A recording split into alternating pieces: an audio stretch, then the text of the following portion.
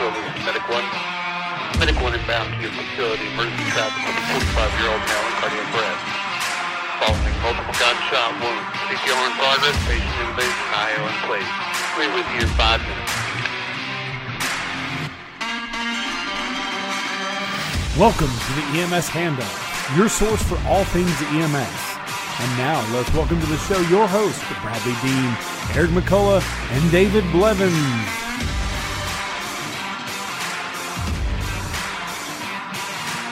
Hello and welcome to the EMS Handoff Podcast. This is David, and along with my co-host, Eric McCullough and Bradley Dean, we are your source for all things EMS. Tonight, we bring on a guest. We've actually been solo for the last couple of weeks, guys. And this week, we're bringing a guest on here. And I think we're going to have a great topic. But before we do, you know, we always like to check in. Eric's always doing the adulting thing. So what's the weather been like, Eric? Oh, it's good enough to have a bonfire finally. Oh, wow. Yeah, I mean, not great. I mean, it was still a little warm, but I was like, dadgummit, I'm having one. I'm not, because we're not going to have a fall. I've just decided that we're going to get 5 days of fall, and then it's going to be followed swiftly by a kick in the teeth to winter. We're not going to get anything but summer mosquitoes and just cold weather, because Tennessee's become awful about weather. Wow, at least in my area, Middle Tennessee, not Knoxville. Just tell us how you really feel. Yeah, I know. It's so frustrating because I want to enjoy it. You know, I just want to enjoy it. I mean, you could go out to Arizona where they only have hot and cold. You know, it's really. Oof, no. So, all right. So you're gonna keep your Middle Tennessee weather then, huh? Yeah, I try. Yeah. All right. And so on the other side, we have the vanishing Bradley Dean. You never know when he's going to come up with a Houdini and rush out, but he's keeping the people of North Carolina safe tonight. Bradley Dean, what's going on, my friend? Yeah, it's funny how you said Houdini there. So, but anyway, so I'll try not to vanish, but man, it's been a great day. The weather was wonderful here, but it's funny we always talk about the weather, but I will tell you that fall colors are starting to come out. It really looks beautiful between here and the mountains. You know, one of these nights we're going to just have somebody on from the National Weather Service just so we can do a whole episode, because that's what we always seem to talk about. You know, that's the adult thing. It's like, hey, guys, how's the weather in your area? This is great. Yeah, right now, everybody who knows us at this point listens to us, like John Wood and a few others, because he was listening to it last night. I'm like, they're fast forwarding the first probably 5 or 10 minutes of this. They're just it's sometimes the best. It's like, oh, there they go. They're still talking there they about go. the They're going to shut up about that and get on with this stuff. All right. Before we get started, we always like to thank our podcast partner, the Journal of Emergency Medical Services. See, Eric, we'll go right on past that weather stuff, you know. But the Journal of Emergency Medical Services has been a great partner to the EMS Handoff since our reboot time. Make sure to go by and check them out at GEMS.com. They have all the industry news that is news. Plus, they have all of our episodes. You can go back, and I actually went back and tracked every single one of our last episodes. We rolled over that half-century mark here recently, which has been pretty awesome. And so we love all the support. We're almost at a year, guys. It's kind of hard to believe that, but we are. So you can check us out on GEMS.com and find out everything that's going on. Don't forget to go to the Pursuit Company and find all of the EMS Handoff merchandise. Tonight I've got the Subdued Black on. One that everybody likes. You can see that EMS Handoff in the background. Our Keep Back podcast line is one of the most popular we have. You can go by and check all of those out at thepursuitco.com. That's enough of that tonight. Before Houdini vanishes, go ahead and introduce us to our guest there, Bradley Dean. So tonight we have, a great guest, and I'm sure that many people in EMS are familiar with the stuff that he has done, his writing. Tonight we've got Mike McAvoy, who is the EMS coordinator in Saratoga County, New York. He's a paramedic. He's a nurse. He has a PhD. He's got all the wonderful letters behind his name. He does a lot with the resuscitation committee at Albany Medical Center. So I'm going to turn it over to Mike, and I'll let you kind of fill in anything there. Sounds good. I'm happy to be here. Good to see everybody. You kind of nailed all my occupations there. So I'm a paramedic, a nurse, an author. I do a lot of speaking. So I kind of divide my time between pre-hospital and hospital stuff. And then hospital, I work as a nurse in a cardiac surgical ICU, which has two components, adults and kids. And so I see a lot of the ECMO and the fancy sort of stuff that we read about all the time in our EMS magazines, and we're hoping comes out to the field someday. So that's sort of my background in a nutshell. Yeah. And I imagine people have seen me in the EMS world, the fire service world, and in the healthcare world as well. So one of the things that I noticed is whenever we bring a guest on here, we go through the biography, and I'm sitting here going like, how much time do they have in their day? Last time I checked, I have 86,400 seconds.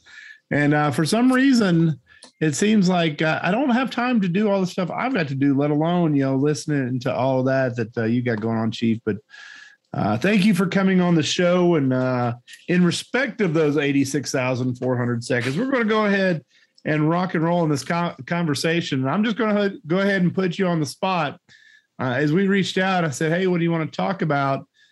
You said the very first thing, you have the date that the pandemic is going to end. I think that's exactly how that first part was worded. So everybody can hear it first. Chief McAvoy is getting ready to lay down the line when this pandemic is going to end. Well, I wish I could predict a future like that. And I guess that, like, I think most people by now have realized that it's not going to abruptly stop. It's kind of funny because this is our third novel coronavirus, right? And SARS, the second one just disappeared overnight. And I think a lot of people who knew about that were hoping this one would disappear overnight like that as well. And it kind of looks as though, well, that's not outside the realm of possibility. It seems like it's getting legs to continue itself for another couple of years, and maybe it'll become something that hangs around forever like the flu does. Well, this is one that I have to admit defeat on, because I was asked in January of 2020 if I thought that this new SARS-CoV-2 was going to do anything here in the United States. And I said, if it makes it here, because I was going on the trends of SARS-CoV-1. I'm like, no, it's going to be here. It's going to go away. And, chances are it's never going to do anything.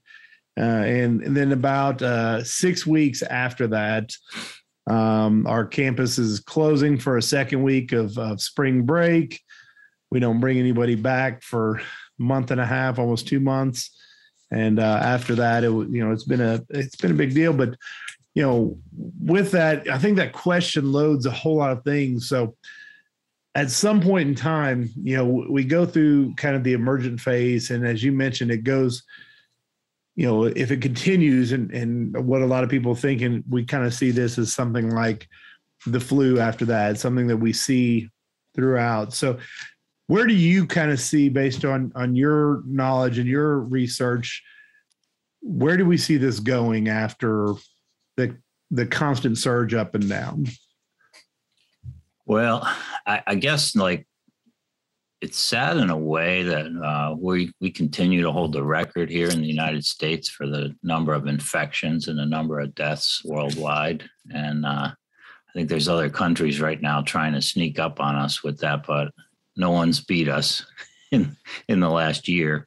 And I think based on that, the fact that we can't get the kind of vaccination that we need to wipe this thing out, that we're kind of going to have to live with it in our country, at least for a couple more years, I would say, until we get to a point where either enough people have been infected with it and or vaccinated. And we've been successful in eradicating a few things over time, like smallpox and measles. And this probably falls right into that category where we got to reach that critical threshold, and it's just not going to happen based on what we're seeing in our society right now. So that, I guess, too, the United States is like a whole bunch of little countries, because we have places where it's a big problem. We have places where it's a little problem, and we have places where it's a moderate sized problem. And that's directly related to behavior in those states and in those communities. And I think you're absolutely right. And the way you're talking about it is the fact that, there's been many things that have affected us here in the country, across the globe. And some of them we just end up turning around and living with that throughout history, such as the flu. There's been the variations, the Spanish flu, et cetera, back in the 1800s. But when we take a look at something like this, it really does kind of shift how we do everything. And so let's talk about the EMS profession specifically, and what changes. We've been sitting here now for 20 months, 19 months, right at 19, 20 months. We're in that range. And we've seen a tremendous shift in EMS. So what are some of the changes that you've seen in EMS that have come about because of the pandemic? Well, the two big ones that jump out at me are, I'm a nurse and a paramedic, and so I guess I should hate myself. The relationship between nurses and paramedics has never been a great one, socially or in their interactions. And I think like that has dramatically changed because paramedics have been pulled into public health. And I know in my own county, the relationship between the two, where paramedics have really gotten some insight into what nurses do, and working with nurses and immunization and testing clinics, and nurses have looked at what paramedics do and gained like a whole lot of respect for them as a profession. So that's one thing that I think is big, for us as EMS people. And I think the other one, which if you think back to Ebola, I had such a problem when we were dealing with Ebola here, and not that we had a lot of cases, but New York was an entry portal. And so Ebola was a big thing, and we had to figure out a way to handle patients with suspected Ebola, and no one wanted to have anything to do with that. We had to form a team of the few interested people in the county who were willing to put on all the gear and go out, pick up an Ebola patient. And, out of 1,700 some providers, I had a little group of 30 that were willing to do that. And now we flash forward to today, and we have learned so much about PPE and infection control that most EMS people would be like, you could name any problem that you might encounter, including Ebola, and EMS people would be like, yep, I know what to do. So our whole education on PPE and infection control has just like overnight become something that we feared to something that we can handle now. And I think that's impressive. I mean, we probably even can recognize things that we shouldn't be buying because they're a waste of money. I give people credit for learning about that. Well, and they did it. One of the things about the EMS profession is we're extremely resilient. You place us in a situation, we're going to learn and we're going to adapt and we're going to do what we have to do because, in the end, we're out there to help the community, and that means we have to be prepared. We have to be ready to use that equipment. And I have seen that, in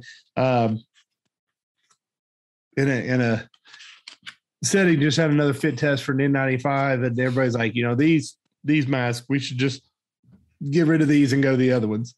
And, because like you said, they're starting to identify, but I want to go back to the number one point that you said under that. And it's kind of the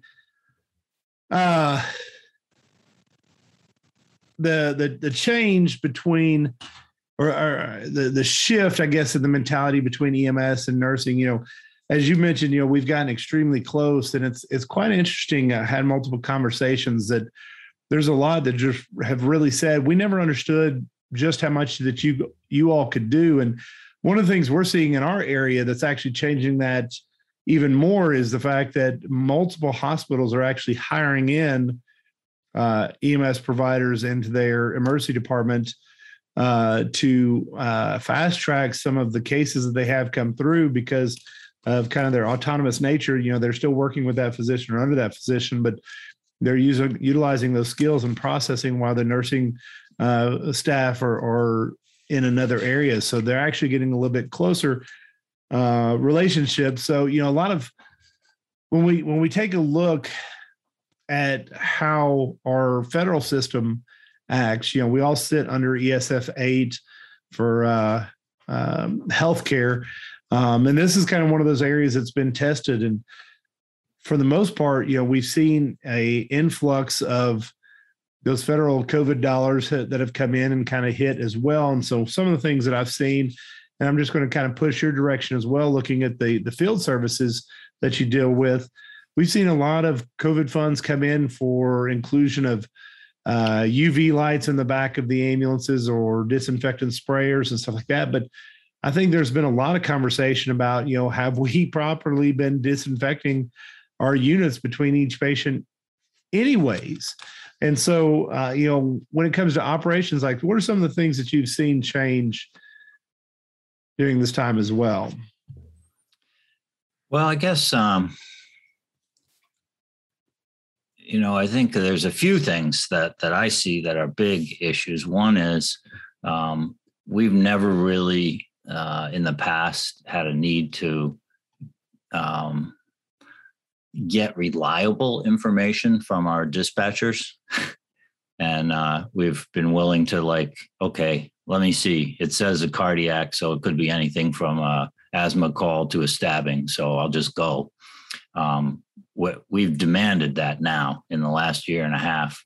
We want questions asked, and we want to know when we're walking into something that's potentially an infectious problem.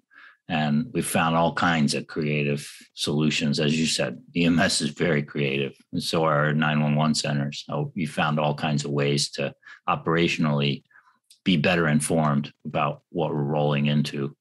That's an interesting thing you bring up about the disinfection, because I'm taking part in a national study that's the expert groups meets tomorrow for the first time to talk about how we decontaminate things in the pre-hospital environment and whether the techniques and strategies that we're using are number one, consistent, and number two, actually evidence-based, so that they affect the outcomes of the people that we're transporting. And this is like a huge conundrum in the hospital as well, because hospitals had no idea what to do to clean a room after a COVID patient left. And so they used all the hydrogen peroxide, the UV lights, and, burning everything in the room. The strategies were from extreme on one end to none on the other end. And I guess, one of the tenets of infection control is just because you have contamination on a surface doesn't mean that you have infection necessarily, right? I mean, you could have bubonic plague all over the back of the ambulance and it might not get anybody sick in the process unless they're licking it. We're not going to leave that out of the realm of possible either. So. Yeah, right. Yeah, exactly. Yeah. So, I think that's been an interesting change in how we operate is the preparedness and the information that we're getting. I think the other thing that I see amongst EMS people is that people working together have become closer to each other. Like I see a little bit more community support inside our organizations. And that's been interesting in a way, because it's been very, very stressful year and a half. And, you could see the fallout that's happening across the healthcare spectrum where, nursing homes lost a huge number of their staff, and hospitals have lost tons and tons of staff. EMS seems like it hasn't been affected as seriously from the perspective of morale in the services as has happened elsewhere in healthcare. And I wonder if that's because the skills that we have along the lines of resilience, which you mentioned earlier, are stronger in our line of work. I don't know the answer to that. I said very early on in the pandemic, one of the things I talked to our public health people about was we have like two different responsibilities, two different levels of responsibility. If you go back to the HIV era, a nurse or a doctor can refuse to take care of a patient who has some condition or has some sort of situation where they don't feel like they either want to take care of that patient or it's safe to take care of that patient. So everything that they do and everything that they did in the HIV era was premised on whether or not they were willing to take care of those patients. And the same thing's true during COVID. They can refuse an assignment that they don't think is a safe sort of situation. We don't have that luxury in the fire service. We don't have that luxury in law enforcement. We don't have that luxury in EMS. So we're assigned to a call and we go to that call or we go home. And if you think about that, imagine the downstream psychological effects that has on those two different workforces, right? And I think because we're required to do whatever comes along, maybe our resiliency has been stronger during this pandemic than it has elsewhere in the system. I don't know the answer to that. That's a casual observation. Well, and that kind of goes into our next area anyways. And I want to revert just a little bit. We were talking about licking stuff in the field. One of the most telling questions when they started to put all this stuff out here, we're using the sprayers, we're using the UV lights. And I said, so how are you getting everything on the inside of your first in bag? Well, it's sitting back there. I'm like, yeah, it is. Would you open that up? You're talking about it being on everything. And they're like, I don't know. And so it's been, it's no secret that, one of the conversations that we've seen and actually seen it for a few years is the amount of nursing staff that is out there. When we take a look, it's nursing, it's even physicians have had shortages over the last several years. And so in the hospital, we've seen those numbers kind of affect.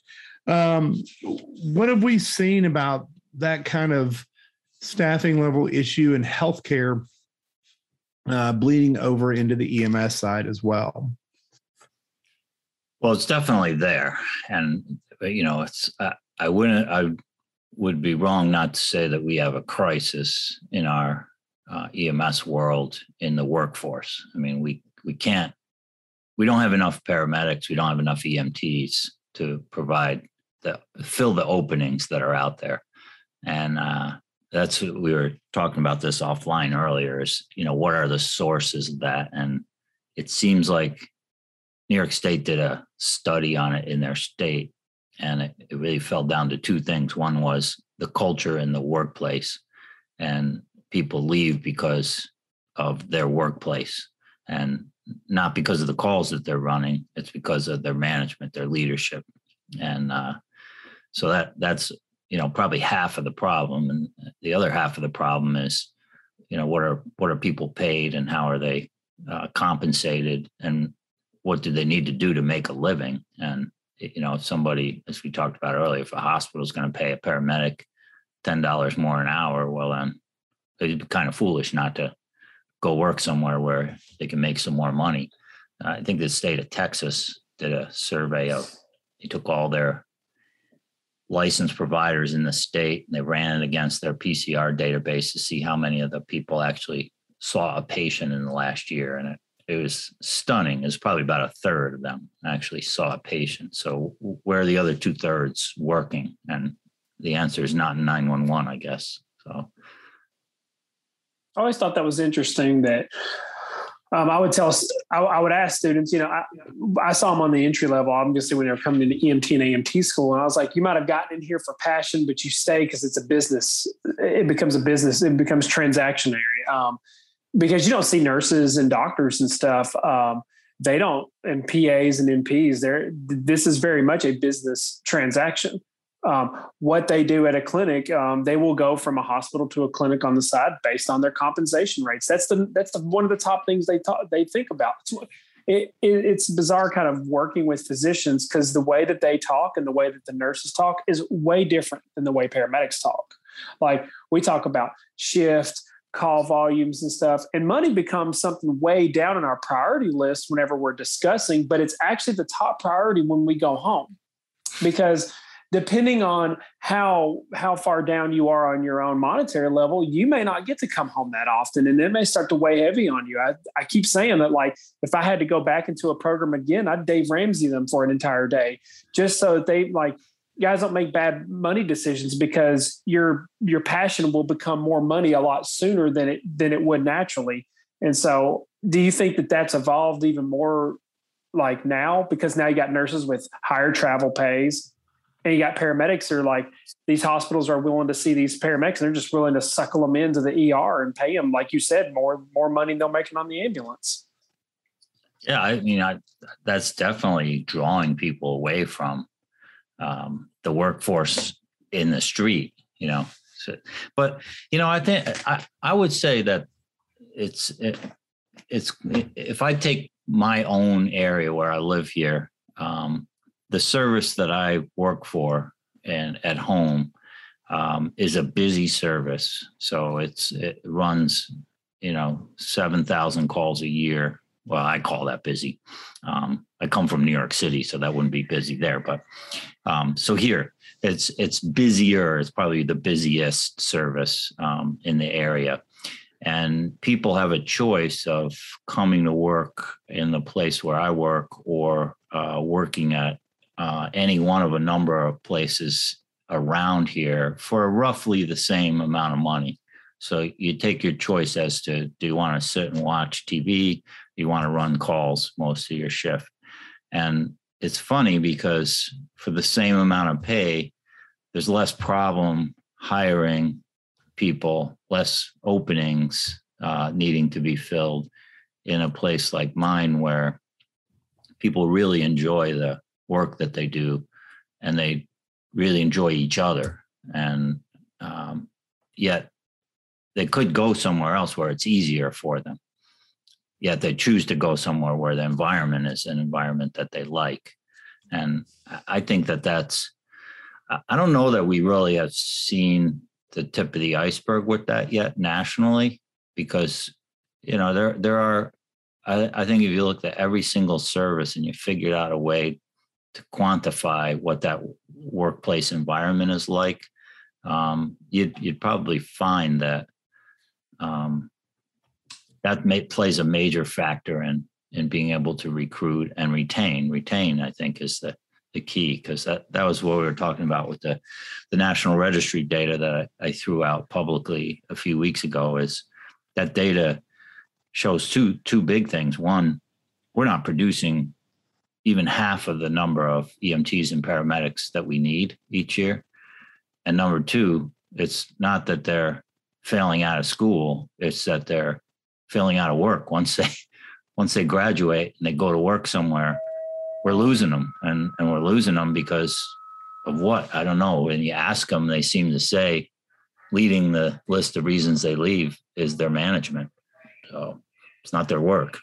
Well, it's quite interesting, and you may have read it as well, Chief, but dissertation was done down in Georgia, and I believe the individual is now the state EMS director, but the Georgia Trauma Foundation actually sponsored his dissertation, and he actually did a study, the Georgia EMS Workforce Study is what it was called, and the individual did exit interviews with anybody that was leaving the profession or was just simply transferring service. And he kind of spoke about several of the main points, or really kind of listed out the main points. And money, well, for the most, was in the third place spot.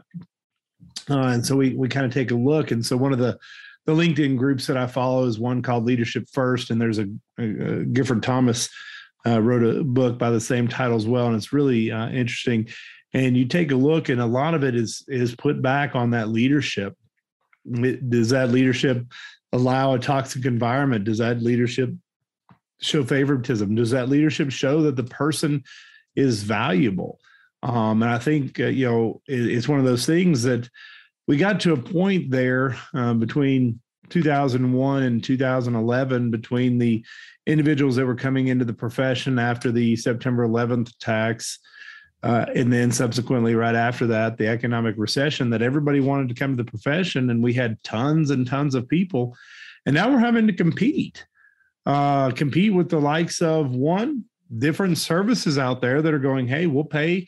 We've got bonuses. We've got moving travel allotments, and you come down to our service or come to our service, we'll absolutely bring you in, pay you.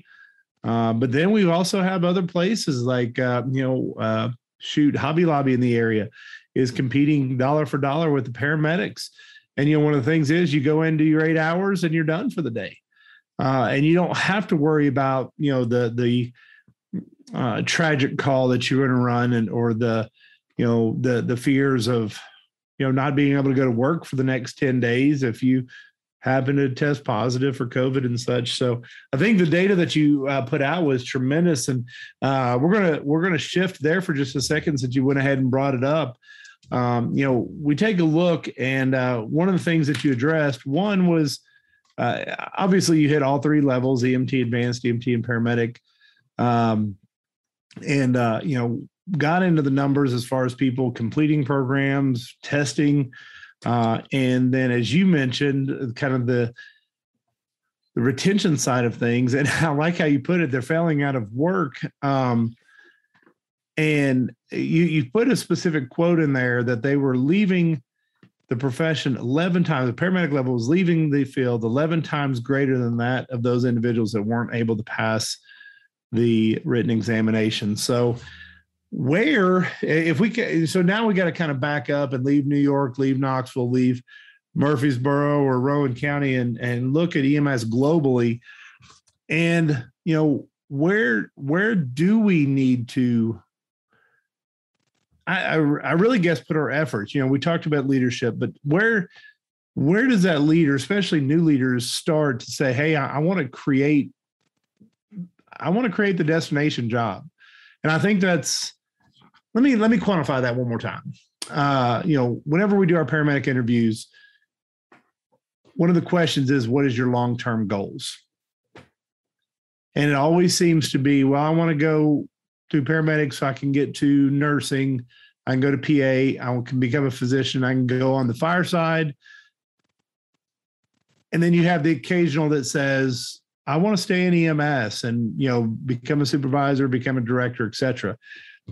So if you were bringing on or mentoring your next generation, how do you tell that individual, say, hey, this is what you need to do to make EMS, and specifically your agency, a destination job?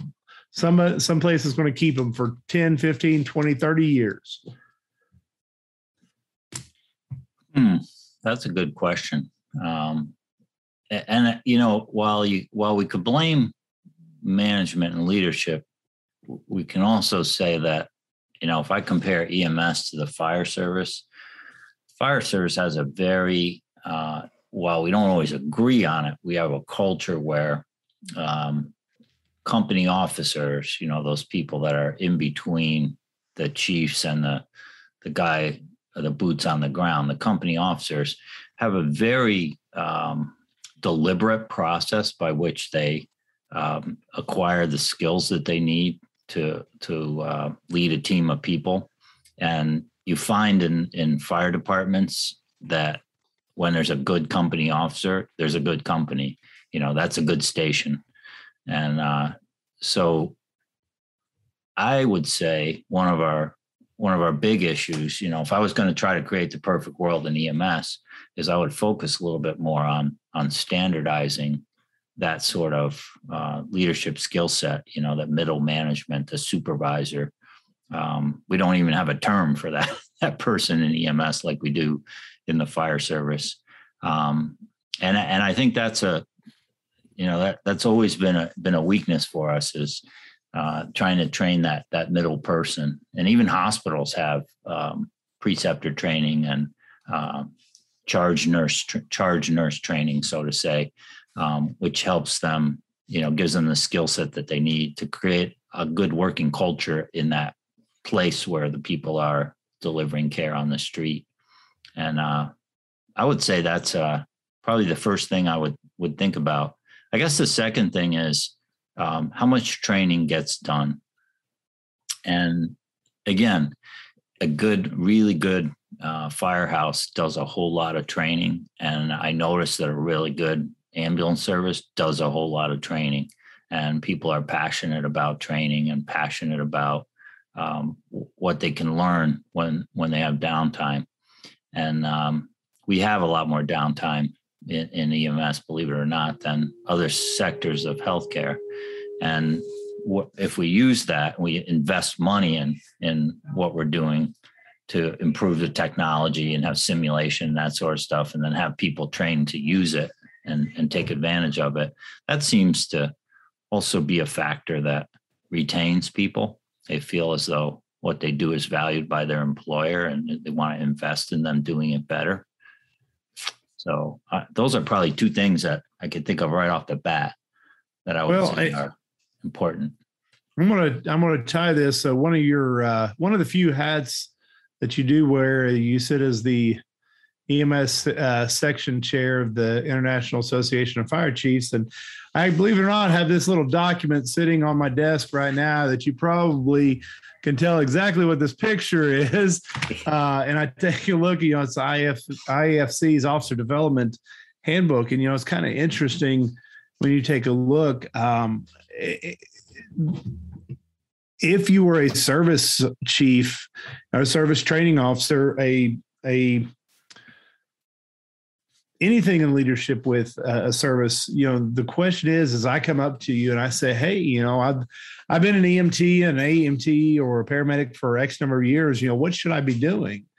And, the idea really kind of comes to mind. Well, keep up your licensure every 2 years and, go out and do whatever. And I kind of like the quote that's right above that chart right there. Professional development is the planned progressive lifelong process of education. And, it's one of those things that probably most of us on here have experienced. Is like, well, why are you going to paramedic school? You're not going to use that in, I came up through the fire side and like, they're just going to use you. They're not going to give you any money and you're going to go to the worst stations, et cetera, and it's like, well, I'm going to grow. I'm there to help, et cetera. It's like, well, why are you going to get your bachelor's degree? You're never going to use that in the fire department. It's like, you don't need a bachelor's degree to put wet stuff on the red stuff.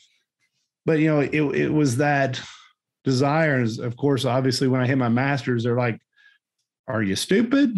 I was like, no, actually, thinking kind of smart. That's why I'm going to get the next level. But it's kind of like, where is that with EMS? And, you have that 2 year, that 3 year paramedic that's looking to do more. Where do we kind of guide them? In this, it's saying, hey, at this level, you should bump up to this, look for this certification or go for this degree requirement or, et cetera. And so I think that may be one of those beneficials. And it goes back to that workforce study, that kind of knowledge or investment into developing a plan like that will tell your people that, hey, I value you and want to keep you here. So we shift this conversation back. We took that rabbit hole down the trail. We've got a couple more questions here about the COVID pandemic and really kind of where things lie. So the question kind of put out there, what mistakes have been made at each level and where are they as far as can we pull them back and change and be on a better trajectory as a group? Well, the three big mistakes that pissed me off the most were the first is that even today, the CDC continues to insist that fever is a symptom of COVID that we could use to identify it. And so we're taking temperatures, walking into buildings completely and totally needlessly when the evidence would seem to suggest that fever is probably the last symptom that you could use reliably to diagnose COVID. So I'll skip on to my next one. The second one is we were told in the beginning by the CDC, and they've since changed their mind. This past summer, the CDC admitted in June that surface cleaning is unimportant in the spread of COVID, that really hand washing is the important thing. And here's how they realized that. In May of this year, the poison control people reported to CDC that there have been a 700 times increase in poisonings from cleaning products that people have been using to disinfect their work surfaces, their doorknobs, and everything under the sun around there. And it didn't seem like it was getting rid of COVID. So maybe it was a little overkill on the surface cleaning. So that's the second one. And unfortunately, that's kind of changed. But in the mind of the public, maybe not so much, because I still see people wiping off their chair when they get in the airplane. Then the third one, which I think no one wants to take responsibility for this, but in the beginning of the pandemic, despite evidence to the contrary, the CDC insisted that we were spreading COVID by droplets. And so 6 feet distancing was what we needed for social distancing. It was people sneezing these droplets, and that was what was spreading COVID around. It completely debunked any idea that it was aerosolized virus. And then now the evidence is overwhelming that it's aerosolized and that it stays in suspended particles, stay in a room for an hour, 2 hours, 3 hours, and people walk into that room and inhale suspended particles of aerosol. And it's funny because I talk to dentists groups a fair amount, because a training company that I'm involved in does a lot of ACLS and PALS training for dental practices. And so I talk to dentists a lot. And very early on in the pandemic, they seemed to get this idea that if they had a choice of things to do in a patient care area, and you want to talk about aerosols, there's dentists, right? So they got the idea very early on that if they put a machine into their room that filtered the air, that they were going to have a much better effect on keeping their employees safe than anything else that they could do. And maybe they combine UV with that HEPA filter or that aerosolization filter. But that is interesting because they understood the problem. And I think they understood that we're not talking about big droplets. We're talking about aerosolized things. And you think back to measles. Measles is so infectious, not anywhere near as infectious, or excuse me, so much more infectious than COVID is, that somebody with measles walks into a room and for 3 hours after that person leaves, any unvaccinated person that comes into the room is going to get measles 90% of the time. So now we see, okay, that's how COVID is spread. And boy, that, if that information was pushed out when the data started to point to it, we probably wouldn't have been in the situation that we were for so many months, last year. And so it's actually kind of interesting. One of the podcasts that I listened to on this, actually from up in your direction, is a podcast called the Osterholm Update. A guy named Michael Osterholm, who's director of the Center for Infectious Disease Research and Policy at the University of Minnesota. And deep into the pandemic, he started publishing a weekly podcast, and his role as an infectious disease doc had a lot of these conversations. And I love the conversation you're having, because it's very similar to him. He's like, as a scientist, I shouldn't say this because I represent a strong Center for Disease Control. Is like, these dudes got it wrong on this. And, some of them have been things like that. The masking policy with just any type masks that are out there. He goes, the plexiglass dividers. And he's like, let me do this. He said, let me light up a cigarette on my side of the plexiglass and see if you smell it or not. And goes, if you can, then, it's possible you get COVID. If you can't, you can't. And so let's take a look. And so I think those are all valuable points. And, it's one of those things I think where, you're out there and providing such a strong, you're concerned that you're going to have, again, these 50 million deaths, again, going back to the Spanish flu, the numbers are unsure, but, one going up to 50 million. And nobody wants a disease like that to be on their watch.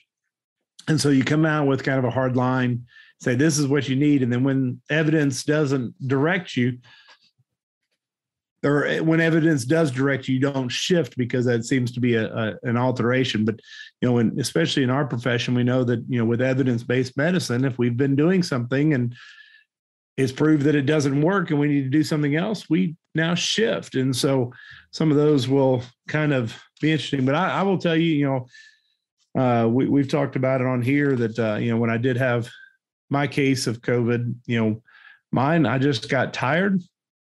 Had a real short-term fever. It went away within 4 hours. And so, everybody's going to adapt just a little bit different. So, the key thing I think is, while the CDC does everything they can, take as much data that you have and work with your partners. This is one where, we have believe it or not, it seems like every physician that's out there is a researcher to some level.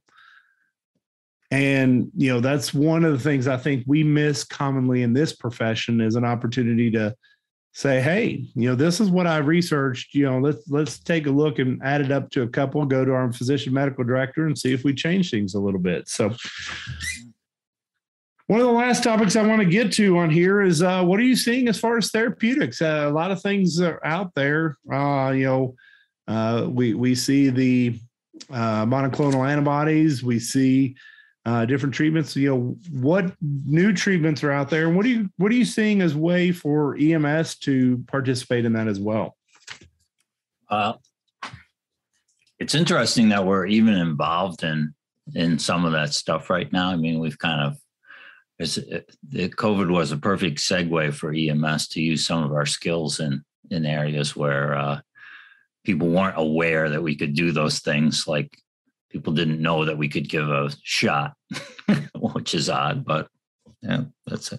So, we've focused a lot on vaccines over the last year and a half, but in reality, in the pipeline for FDA, if you look at what's in development, there are probably 8 categories of things where there are literally several thousand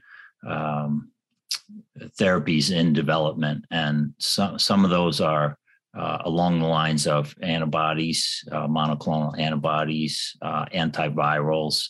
Merck is probably the next one that's going to come out with something that is actually a pill that works very similar to the infusions of the monoclonal antibodies that we're using, which would be great, because having to take a pill is a lot easier to swallow for some people, literally, than getting an infusion of something. But it runs the gamut of things from getting somebody who has the high-risk patient who is diagnosed with COVID and is at a high risk of going on to become seriously ill, to you and I, healthy people that, if we're exposed to COVID, is there something we could take that would head off the effects of that from being able to replicate in our bodies, and all the way down to these critically ill patients that we're putting on ECMO, because they're at the end stage of their illness from COVID. What could we do across that whole spectrum? And there are targeted treatments in every possible manner that you can think of that deal with the immune system and infectious diseases, aside from vaccines. I mean, I think vaccines are like a tiny little portion of what's out there in development now. And it's fascinating because that's going to help us in other fields too. I think one of the things that people aren't even aware of is the mRNA viruses, or mRNA vaccines, the Pfizer and the Moderna vaccines, that mRNA technology was designed to treat cancer. Actually, it was being used as a way of delivering therapeutics that were anti-cancer agents, and it has the capability to put 8 or 9 different things into one vaccine. So we could make an mRNA vaccine that covers the flu, that covers COVID, that covers measles, that covers mumps, and covers, I don't know, whatever else you want to in one single vaccine. And that was the concept behind that when it was in development. And we've yet to even start to exploit that, but that's part of what's in the pipeline for the future. And it's one of those that they can attach kind of those chemical messengers and get directly where they needed to go. So really kind of interesting. So Chief, we've spent a tremendous amount of time talking tonight, and I've really kind of guided the conversation. So as we wrap up tonight, we always like to give an opportunity to just kind of give any parting thoughts that you might have out there. So any last thoughts for you today? Well, I got a lot of thoughts all the time, but what I would say, let me circle back to talk about one thing that concerns me a little bit in the fire service. And I think that it might be applicable to what we see in the EMS world, the third service EMS world and commercial EMS world. We're in an amazingly good spot right now in the fire service because we have literally hundreds of chiefs that are running fire departments who came up through the ranks of EMS. And so now for the first time, I can actually say, when I talk about EMS things in a group of fire chiefs, that at least half of them get it. And that has, in addition to putting us in a better place on the fire side of the house, because chiefs understand, they came up through the EMS world, they understand that that's 80% of what the fire service does. And they have a skill set that centers around that, and they're good leaders, or they wouldn't have become the chiefs of the departments. They've left a vacuum in the middle. And so we're suffering right now in the fire service from those individuals who are really strong leaders, who had a skill set that developed on the EMS side of the fire service house, to move up to become the chiefs, and people aren't moving into those positions. So we don't have like a lot of bright minds in EMS in the fire service in the mid-level positions, in the company officer positions, and the district chiefs and battalion chiefs. And that concerns me. I'm just starting to become aware of that problem as I look for people to help with some committees on IAFC, and the IAFF is having kind of some similar problems on their side. But I wonder if that problem is not also present on the EMS side of the house when you look at commercial services, hospital-based services, and municipal services, third services. Is the really smart people are the leaders now, and they're doing a great job, and they've spent many years coming up through the ranks, but who's coming into their places in the middle? And I'm concerned about that. And I think that's something that all of us kind of need to think about a little bit is, and we talked a little bit about it earlier, is how do we develop leaders in the EMS services? And I'm very concerned about that. I think that that's something that we sort of missed over the last few years. And we've been happy about the folks from our ranks that have moved up, but we haven't really filled their positions. So that's something that definitely concerns me. And I think we got to probably spend a little bit of time looking at that. But the other thing I would say, just my 2 cents about the last year and a half and the hell that we've gone through is I'm really impressed with what has happened to the image of EMS in the United States and across the world, and the things that people have done, the flexibility and the thinking outside the box that EMS people have done. It is just remarkable to me. And I think there's a lot of good things that are going to come from this downstream. And so that's the thing that impresses me the most about the last year and a half, as bad as it's been for all of us.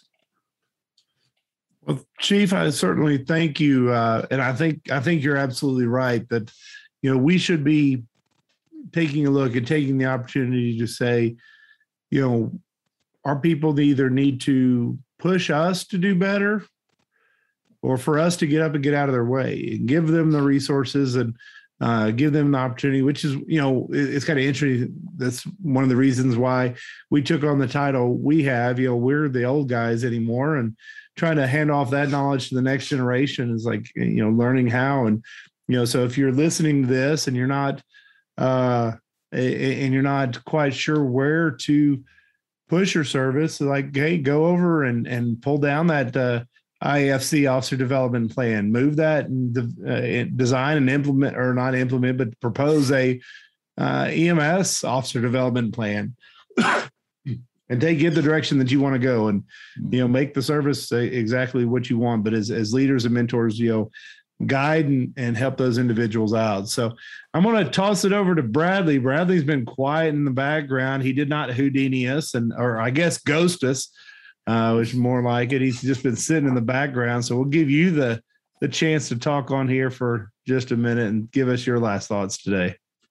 So I've got a couple. One of them is probably going to be something for the future that you just mentioned, the vacuum in the middle. But one of the big things is I will say this whole thing with the pandemic has caused a lot of stress, a lot of worry. One of the big things is create our daily routine and make sure you get plenty of rest for those of you that can. And then going back to the whole thing that he said there with the vacuum in the middle, that might be something we want to do for a future podcast, because I was just sitting here looking. I pulled up some various staffing things from a couple of agencies, and it looks like most of the people that are at the supervisor level and up have about 18 years and up. And then those that are assistants, roughly 7 or 8 years. And then everybody else in the agency is 5 or less years. So there is a huge vacuum in the middle. So good point. I think that may be episode 2 with Chief McAvoy. You never know. We'll develop that. And so great points there, Bradley. How about you, Eric? He mentioned my biggest pet peeve too for COVID, which was the fever. I just want to throw that out there. I work at a pediatric clinic on the side, and I can't tell how many positives we get back and they don't have fever. In fact, I'm starting to think it's more GI related symptoms and sinus infection symptoms before it's ever fever. So while we're routinely trying to diagnose COVID based off of that alone, heck, physicians are like, oh, you can't smell? Oh, sweet. We're not testing you. You got COVID. Stay home. I went into a clinic. I went into a clinic to get a test done, not for COVID. And they took my temperature, and they weren't going to let me leave without significant treatment because it showed up as 103.9. And I'm like, let me just tell you, I feel like absolute crap when I go above 101, and I'm feeling like a champ right now. So you're going to have to come up with something else. And finally, they found an oral thermometer finally, and come back, and it was 98.7. I was like, yeah, see, you got to. Just if I'm going 103.9, take your gloved hand and put it on the back of on my forehead. You'll realize that that's certainly not the case. That's hilarious. I completely and totally agree. So, Chief, again, we appreciate you coming on tonight. It's been a great episode. I think a lot of individuals are going to get a lot from this. So I look forward to getting everybody's feedback. But sir, thank you for coming on. And to all of our listeners, we always like to end by saying, hey, we want your feedback. And that's how we know exactly what you're looking for. So make sure to go by our website at emshandoff.com and give us a shout out there. Just to give everybody a heads up, as this is coming out, we're actually switching our Facebook from a group to a page. There's a lot of background work going behind that just to give you all a little bit more flexibility and kind of see us. We're going to have a lot more news coming out about that here in the near future. But don't forget to hop on over to our Facebook page as well. Facebook has been one of our most active areas, and we want to make sure that it's functional for you. We're going to keep both of them active for a while until we get everybody switched over. So it's not like we're dropping off our group right away. So make sure to go by and check us out. And if you haven't as well, go by our YouTube channel and hit the subscribe button so you get this every Wednesday at noon. And lastly, we like to make sure that you also like the EMS EMS Today podcast by Jims, who broadcasts our audio every week. You can find them on Apple, Google, and Spotify. And don't forget to go by the Pursuit Company and get our gear, just because it's a cool thing. We want to see your pictures out and about. So make sure to give that a shout out. So from my co-host, Eric McCullough and Bradley Dean, on behalf of our guest as well, Chief McAvoy, this is David. Take care, stay safe, and always remember the value of your EMS handoff.